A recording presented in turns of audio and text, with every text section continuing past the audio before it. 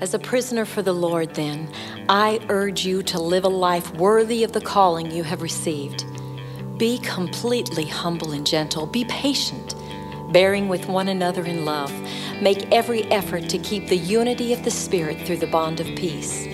There is one body and one Spirit, just as you were called to one hope when you were called, one Lord, one faith, one baptism, one God and Father of all, who is over all and through all and in all. But to each one of us grace has been given as Christ apportioned it. This is why it says, when he ascended on high, he took many captives and gave gifts to his people. What does he ascended mean except that he also descended to the lower earthly regions? He who descended is the very one who ascended higher than all the heavens in order to fill the whole universe. So Christ himself gave the apostles, the prophets, the evangelists, the pastors and teachers to equip his people for works of service, so that the body of Christ may be built up until we all reach unity in the faith and in the knowledge of the Son of God and become mature, attaining to the whole measure of the fullness of Christ. Then we will no longer be infants, tossed back and forth by the waves and blown here and there by every wind of teaching and by the cunning and craftiness of people in their deceitful scheming. Instead, speaking the truth in love, we will grow to become in every respect the mature body of him who is the head, that is Christ. From him, the whole body, joined and held together by every supporting ligament, grows and builds itself up in love as each part does its work. So I tell you this, and insist on it in the Lord, that you must no longer live as the Gentiles do, in the futility of their thinking. They are darkened in their understanding and separated from the life of God because of the ignorance that is in them due to the hardenings of their hearts. Having lost all sensitivity, they have given themselves over to sensuality so as to indulge in every kind of impurity, and they are full of greed. That, however, is not the way of life you learned when you heard about Christ and were taught in him in accordance with the truth that is in Jesus. You were taught with regard to your former way of life, to put off your old self, which is being corrupted by its deceitful desires, to be made new in the attitude of your minds, and to put on the new self, created to be like God in true righteousness and holiness. Therefore, each of you must put off falsehood and speak truthfully to your neighbor, for we are all members of one body. In your anger, do not sin. Do not let the sun go down while you are still angry, and do not give the devil a foothold. Anyone who has been stealing must steal no longer, but must work, doing something useful with their own hands, that they may have something to share with those in need. Do not let any unwholesome talk come out of your mouths, but only what is helpful for building others up according to their needs, that it may benefit those who listen. And do not grieve the Holy Spirit of God, with whom you were sealed for the day of redemption. Get rid of all bitterness, rage, and anger, brawling and slander, along with every form of malice. Be kind and compassionate to one another, forgiving each other, just as in Christ God forgave you.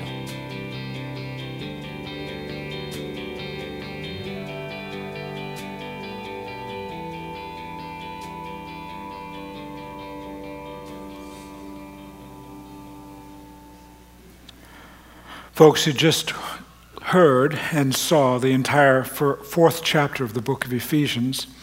It was put together by our videographer here on staff, Jeremy Scholl, and one of our staff members, Morgan Arsenault. Can you thank them for their great work? We're looking at Ephesians 4 today. I'd invite you to take your Bible, please, and turn to Ephesians 4. We're going to be looking at a small portion of what you saw there. For guests who are here today, my name is Wayne. It's my privilege to be part of the pastoral team, and I'm looking forward to spending some time with you. If you don't own a Bible, you'll find there's one on the pew rack in front of you, and I would be honored if you'd take it home as our gift to you today. Seriously, you take that home. If you don't have a Bible, that's yours from now on. All right? Write your name in it, and cross out where it says First Christian if it says First Christian in it, okay? And you can own it. We'd be very glad for that. While you're looking for Ephesians chapter 4, just a brief note, if I may, that will help us get into our conversation today. Our family loves to be in the water. From the time Les and I were first married, we've been people who go to the beach, we go to the pool. Our kids, we taught them to swim, before they were 2 years of age, like lots and lots of time in the water. Even before we moved to Decatur, back when the kids were very tiny, we would go and spend some time each summer on the beaches of North Carolina out by Leslie's parents' house, her parents' home. And the kids learned how to manage the waves and buddy boards and boogie boarding. That's a picture. Ben and I used to get up at about 6 o'clock in the morning. This is just a little bit north of Myrtle Beach in a little island called Topsail Island. And we'd go out 6 in the morning. That's probably after he's taken a tumble, because he's not supposed to be down that deep in the water it's about 15 years of age there, I think. And seriously, we spent a lot of time at the beach. In 2005, when we went to Australia to visit family, you'd think if you're going to go all that way to visit family, you got 2 weeks. We spent about a week with the family, maybe 7 or 8, 9 days. But we took a period of 3 or 4 or 5 days, I don't recall, and we went off by ourselves and rented this tiny non-air-conditioned cabin up on the northern beaches north of Sydney, and it was burning hot, but we were out there in the waves every day. It was wonderful. So we've had all those kinds of experiences in the water. It's kind of been our pattern and our habit. In 1985, Les and I were in South Africa on a musical tour there, and we were there for 3 months. We were in Durban on the coast, which is on the west coast of South Africa, the east coast of South Africa, for, 10 days or so, out on the beach there one day, and man, I got dumped by a wave. It was probably about 8 feet up, and it just went out from underneath me, and I went right there. My head took all the skin off my forehead. So we've had some wonderful times at the beach. I want to tell you a story, though. I recall being at Daytona Beach many years ago now, on behalf of the church. It was late winter, March, maybe coming into spring, not very warm weather, but I was down there doing something. I was in a hotel right on the beach, and there was an afternoon off, so I thought, well, you can't come to Florida and be on the beach and not get in the water. And who cares if there's nobody else in the water in March? I'm a Kent. We get in the water. So I went out and got in the water, and it was cold, let me tell you, and I got hit by a riptide that I'd never experienced ever before. Now, you may have been out on the beach in the water where you can feel the water pulling underneath your feet, and this was, I knew not to panic, but I knew that this was going to take me for a ride. And so I did what you're supposed to do. You let it carry you away. I got on my back, and I just floated with it and kind of got pushed out a long way from the shore. I don't know, long time, 15, 20 minutes out there, just floating. Now, some of you are not good swimmers. That's freaky, but it's not so. The sharks aren't that close yet. But nonetheless, and to go out there and just let it carry you where it needs to go. And then the rule is once it stopped swirling around you, then you swim. So I swam parallel to the shore for probably 200 or 300 yards and then came back in. And I remember walking up the beach and sitting on a chair on the pool deck, and that's when the shaking and the fear set in. After the fact, because I was, what just happened? I've never had that happen before. I've been caught in big waves, but what was with that? What if I didn't know the routine? What if my experience on the beach was new? What if I couldn't swim well over here? What if the waves had really caught me, if you know what I mean? You've asked those sorts of questions of yourself in the past, maybe not in the middle of swimming, but in the middle of a difficult moment when the waves of life, if you will, are crashing around you. What do you do? How do you know how to respond? What does the Bible have to say about figuring out life in the midst of difficulty? Where can you get information? Where can you get some teaching so you can have some clarity of mind for your setting? You've faced that somewhere along the way. Today, we're going to see what Scripture has to say to help us in that. What we're doing here today is carrying on with our series that we're looking at, the sermon series throughout all of August, reviewing Ephesians chapter 4. Here's what's behind my thinking on this, if I can tell you. We're about to step into a new portion of our church's life together, start a new chapter of fall programming for the season is coming. And I want to make certain that as new people are arriving in the life of the church, that everybody understands who we are as a congregation. And so we want to answer this question. What are the pillars? What are the standing supports of our church to bring us where we are today and will carry us in the days ahead? We have some core values, things we believe deeply here. First of all, we believe that we respond to God's word. That's our first and primary core value. And then after that, that we encounter the Holy Spirit, that we embrace change, and that we build community. And last week we looked at why and how we adhere to Scripture. And today I want to talk to you about this emphasis of responding to the work of the Holy Spirit and how it gives you and me and our church courage when there's lots of swirling going on. So read with me Ephesians chapter 4, beginning at verse 1. Paul the apostle is writing. Paul is the premier theologian of the New Testament, if you will. And he's writing to a church that he loves in a city called Ephesus. He's in prison as he writes, and he says, "As a prisoner for the Lord, then, I urge you to live a life worthy of the calling you've received. Be completely humble and gentle. Be patient, bearing with one another in love. Make every effort to keep the unity of the Spirit through the bond of peace. There is one body and one Spirit, just as you were called to one hope when you were called. One Lord, one faith, one baptism, one God and Father of all, who is over all and through all and in all." So I want you to notice right off the bat here that this is a call on this prisoner. He's in prison for his faith. He's calling, hey, you church that I love. It's a call to unity and peace.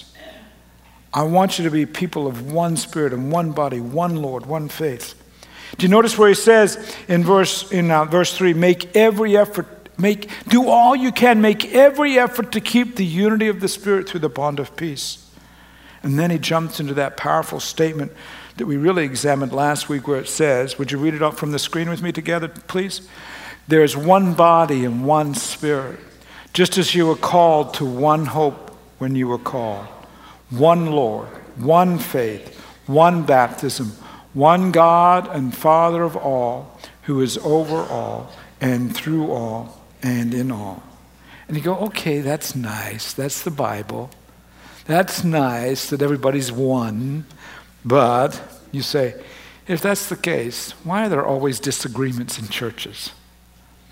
Why are people arguing about this, that, and the other? Why are there so many different crazy personalities? No, I'm not talking about this church, of course.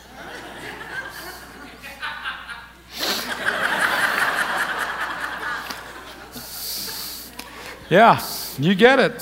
Why are there always some people who are louder than others? For that matter, why are there so many churches? If we're one body together with one Spirit, what's with that?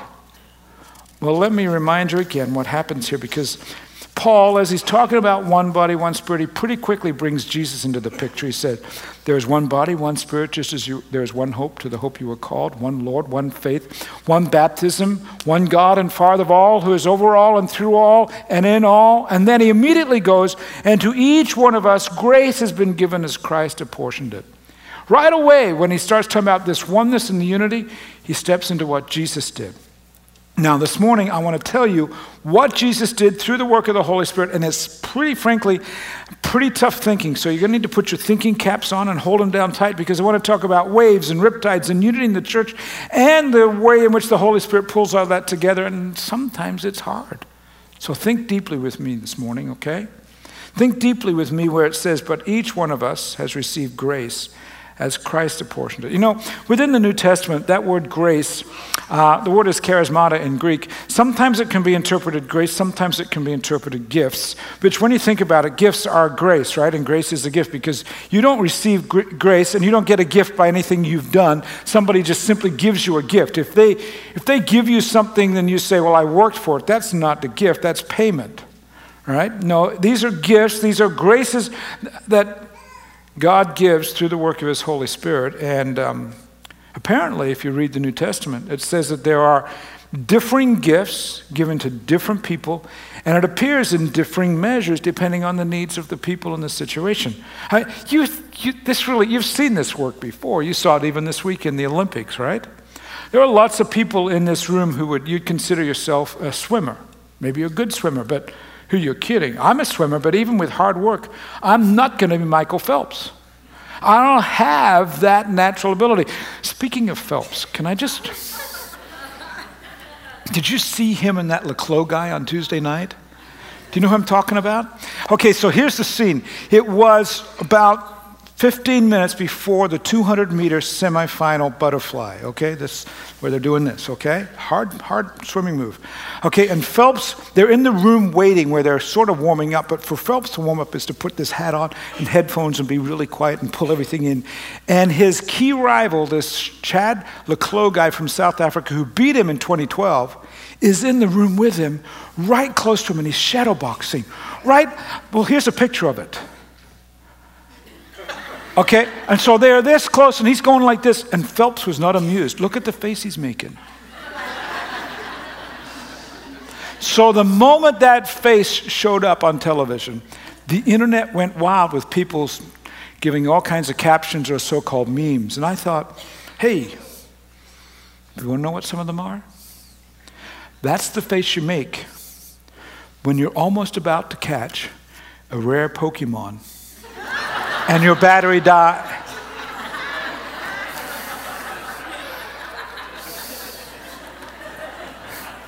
That's the face you make when you learn that guac is an extra charge. That's the face you make when you discover that 19 golds is not enough after all. Some of you going, I don't get any of this. Well, I'll explain it to you later if I have to, okay? That's the face you make when Kanye interrupts your medal ceremony. Ooh, okay. Some of you go, what?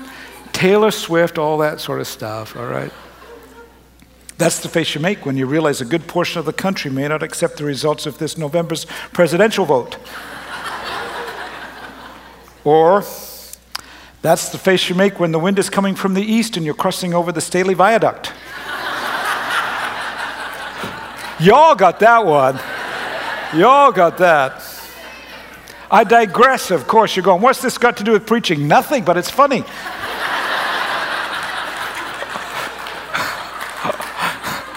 No, here's the point. Scowl or no scowl, many of us can swim, but not to the degree of Michael Phelps, right? We can't do it. But Scripture is very clear that we all have some sort of gift or grace that's given to us supernaturally by God. And swimming is not a supernatural gift, by the way, but it's nonetheless, these supernatural gifts that come by God are life approaches or abilities that come differently to each individual as God's Spirit works it out best. These are Holy Spirit-driven gifts.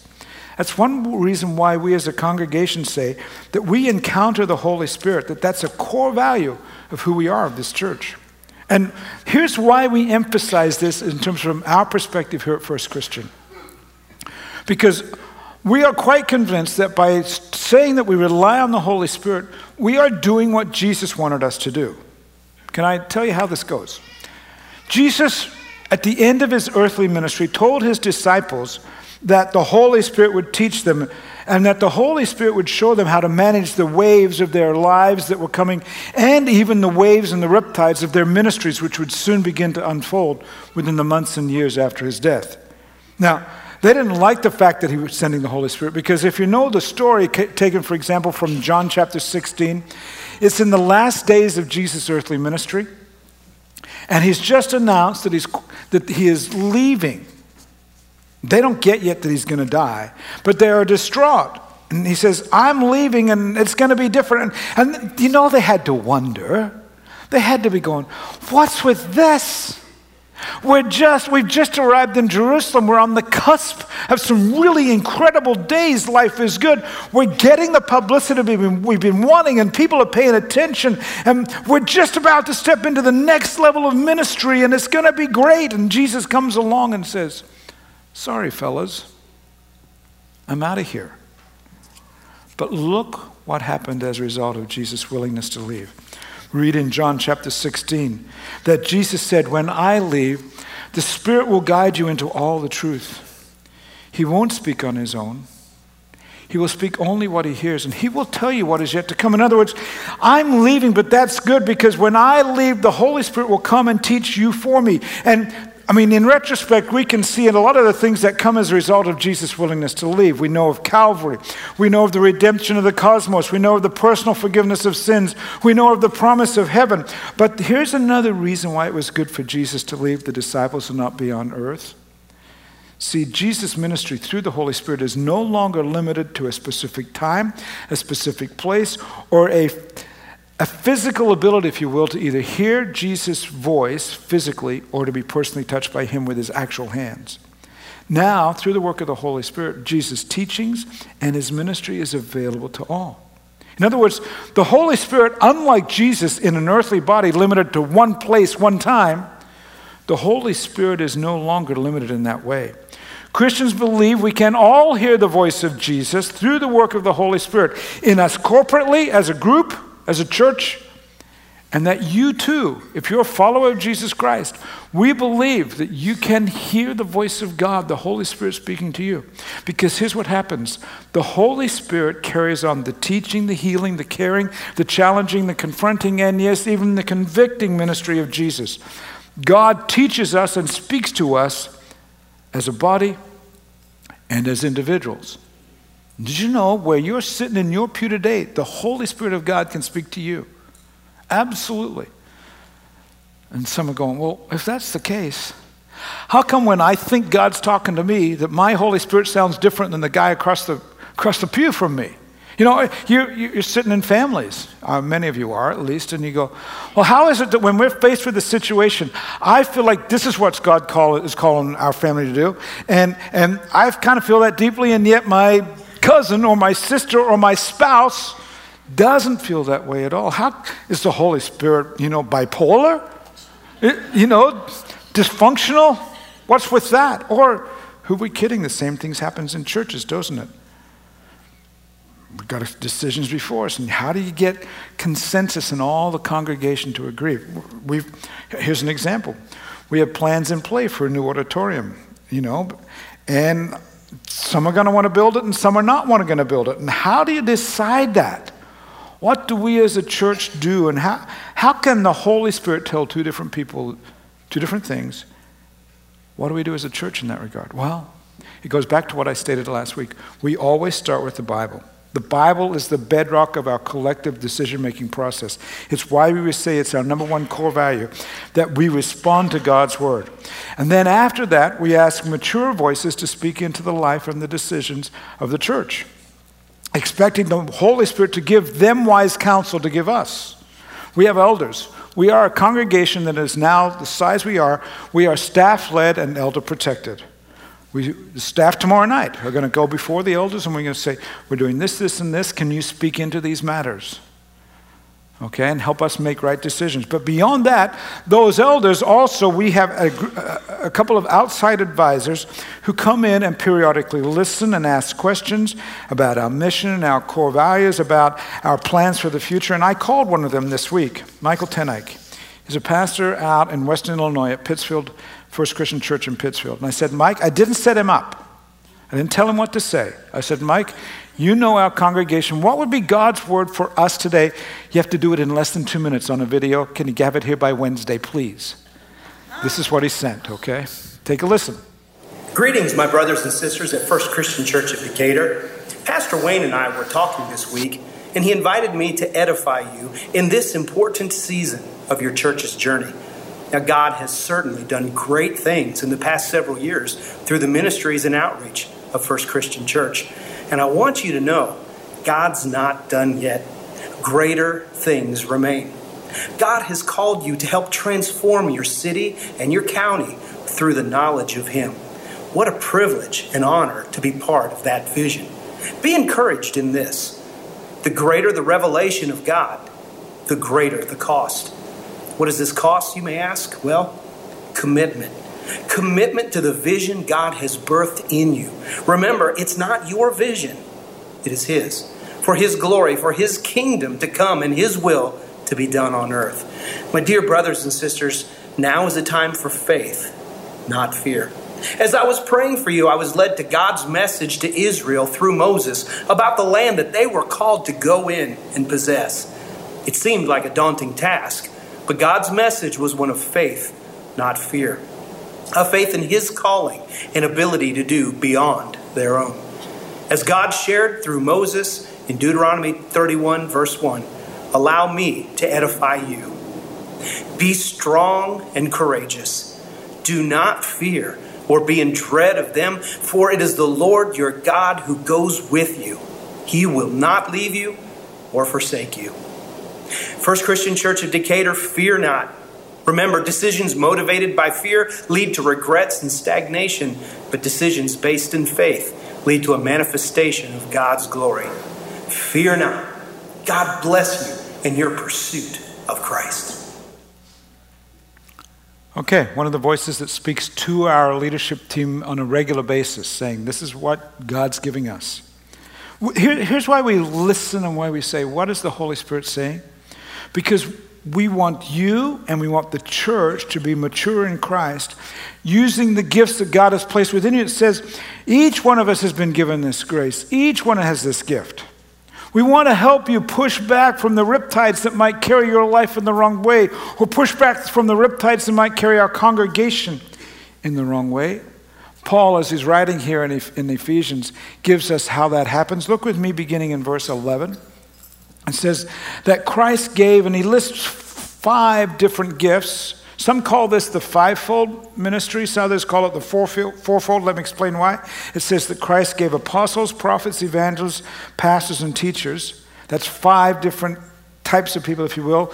Though in the New Testament, it's often the case that pastors and teachers are combined. So call it 5 or 4, regardless. This is what they are there for: to equip people for works of service, so that the body of Christ may be built up until we all reach unity in the faith and in the knowledge of the Son of God, and become mature. That's why those particular gifts are there, and that's why those of us who are in leadership say, we want our people to become mature and attain to the whole measure of the fullness of Christ. You have an apostle, prophet, evangelist, pastor, teacher. And other places in Scripture give other lists as well. And in total, there are probably more than 20 different lists, 20 different gifts that are given in these various lists. And for example, you have gifts like administration that are mentioned in Scripture. You have gifts like giving and healing and speaking in tongues and words of knowledge and so forth and so on. And that's all really good, though. I think many of us are aware, if you've been in a church for a long time, there can be problems at times when it comes to spiritual gifts. Here's why: because when each of us have a gift, we want to say, well, we tend to think of that God-given ability, it's the most important, and we look at life through that specific lens. For example, those who have the gift of administration, they think, well, we should have more administration. Those who have the gift of mercy is one of the gifts that are listed in the New Testament, and they say the church should have more mercy. Those who have the gift of speaking in tongues we want to hear everybody speaking in tongues, or so forth and so on. And all that's fine because it can point to the plurality of a congregation, but it also points to where potential problems can come along. All the admin people getting together and demanding more admin. All the teaching people getting together with loud, strident voices and saying, give us more teaching or else. See, here's what I've learned, 30 plus years of ministry. Differing gifts don't always mean agreement, but when used properly by mature people, you can achieve great peace. Because if you'll notice here, a job description is given to me. Look with me again, Ephesians chapter 4, verse 12. If I'm this pastor teacher, one of them that in our church that's mentioned here, what's my job? Is to equip Christ's people for works of service. Here's my job description: so that the body of Christ may be built up until we all reach unity in the faith and in the knowledge of the Son of God, and do what? Become mature, attaining to the whole measure of the fullness of Christ. My job is to help you become mature. So I need to ask, how am I doing on my job?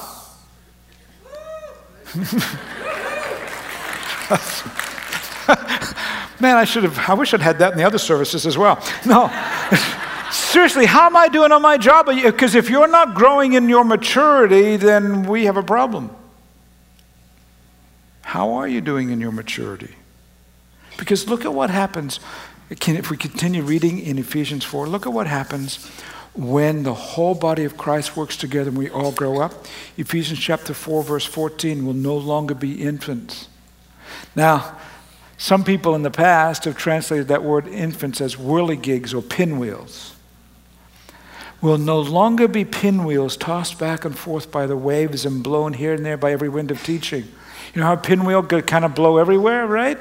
Will no longer be that way. Will no longer be blown by the cunning and the craftiness of people. Instead of just being blown here, there, and everywhere and having the riptides carry us, instead, speaking the truth in love, we will grow to become in every respect the mature body of Him who is the head, that is Christ, and from Him the whole body, joined and held together by every supporting ligament, grows and builds itself in love. Each part does its work. It goes back to that surfing bit back at Daytona Beach. Life has plenty of struggles. You know that, right? Church ministry and church life has plenty of struggles. Have plenty of riptides throughout all of that. Making it through as a mature Christian requires, well, you just got to grow up. You got to know when to swim parallel to the shore and when to swim back towards the beach. You're going to go home, many of you today, with an illustration of this that's going to last in your house maybe till 4 o'clock if we're lucky. All the kids are getting pinwheels in their classes today. We wanted to emphasize their childhood joy and their amazement, and they're going to come out of class with these today. And we're called to enter into the kingdom of God like children, but we're also called to be people of spiritual maturity, not blown about by every wind of doctrine that comes along. Children like pinwheels. That doesn't mean you should be one. You should be the adult. You should be the mature Christian, right? Allow a kid's pinwheel to be a pinwheel. Don't you be one. You can think of it this way. If you lack maturity, you're like this. You move when the wind blows, and when the wind doesn't blow, you stop moving and go. No longer are you listening to the voice of the Holy Spirit and God pushing and pulling you along at all times. Instead, you're just kind of blown by the wind. And the result is that an immature Christian gets tossed about by waves and blown here and there by every wind that sometimes can blow as gales. You put a bunch of immature people together in a church or a family or a neighborhood. You add a little wind, a little bit of riptide, and it's not long, if they're not mature, they're soon complaining about each other and then to each other. They start pecking at each other, they pick, they fight, they argue. And if you do that in a church, unity quickly disappears. You end up with a bunch of whirligigs or pinwheels that should be amusing children. And you know how it is. If you get into that situation, people start sounding like children. They go, I want it my way. We as the body of Christ here at First Christian Church, we don't live like that, friends. That's not mature Christianity. I thought I'd show you. You've been wondering what this is over here, right? We thought we'd show you what immature Christians who get blown about by the wind look like.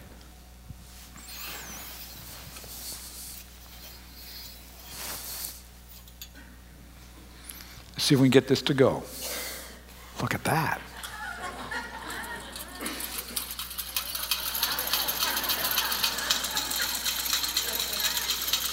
I'll have you know I spent $34 on that on Amazon.com.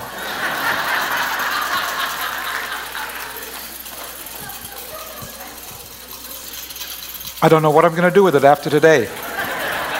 It might end up in your garage sale, but nonetheless, this is a picture of immature Christians being blown by every wind of false teaching and doctrine. What Ephesians says, don't live this way. They peck at each other, they look down at the latest fad, and they mistake that fad for a work of the Holy Spirit, and they pay attention to the wind of false teaching, and they get overrun by tall waves. We're not going to live there, friends. We're not going to make that kind of noise. Instead, our reliance is this. We will encounter the Holy Spirit. It comes from a desire to hear God, to hear fresh news, of course, but always bound within the context of how Scripture directs us. And friends, don't peck at each other. Don't peck at the things that are wrong in the middle of the waves that might come along. Instead, Join with what Scripture says in tandem with the Holy Spirit. As Paul says, there is one body and one Spirit. Just as you were called to one hope when you were called. One Lord, one faith, one baptism, one God and Father of all, who is over all and through all and in all. So you can be this, which I think they cost 5 for 3 cents is what we paid for them or something like that. They're going to last till 4 o'clock, probably, in most of your homes, right? Who are we kidding? You can be that, please. Or we can be the body of Christ saying, there's one Lord, there's one faith, there's one baptism. There's one God and Father of all, who is over all and through all and in all. I don't know about you, but that's where I want to live. Would you stand and let's pray together?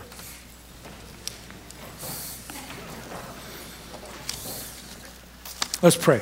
Lord, for my friends in this room here today, I pray that you would help us to be one body, who follow one Lord, who experience one baptism, who declare together there's one God and Father over all of us. Lord, maybe there's some in the room here today who don't yet know you. I pray they would make a decision to step into a relationship with you through Jesus Christ, and then to step into this great adventure we have together, to do life without pecking, to do life without just looking down and looking for fads, but more so, God, looking to you as the author of our faith, looking to Scriptures to unfold that faith as the Holy Spirit works in each of us. And Lord, we want to speak life into each other through the work of your Holy Spirit, not struggle. Lord, as we step into a new season of life together with the fall in front of us, enable us to be one people, one congregation that wants to impact this city in powerful ways, God. We are asking you to not only make that challenge in front of us, but help us to live it out daily. May we live it out in our homes, in our marriages, and our families, God. In Christ's name, amen.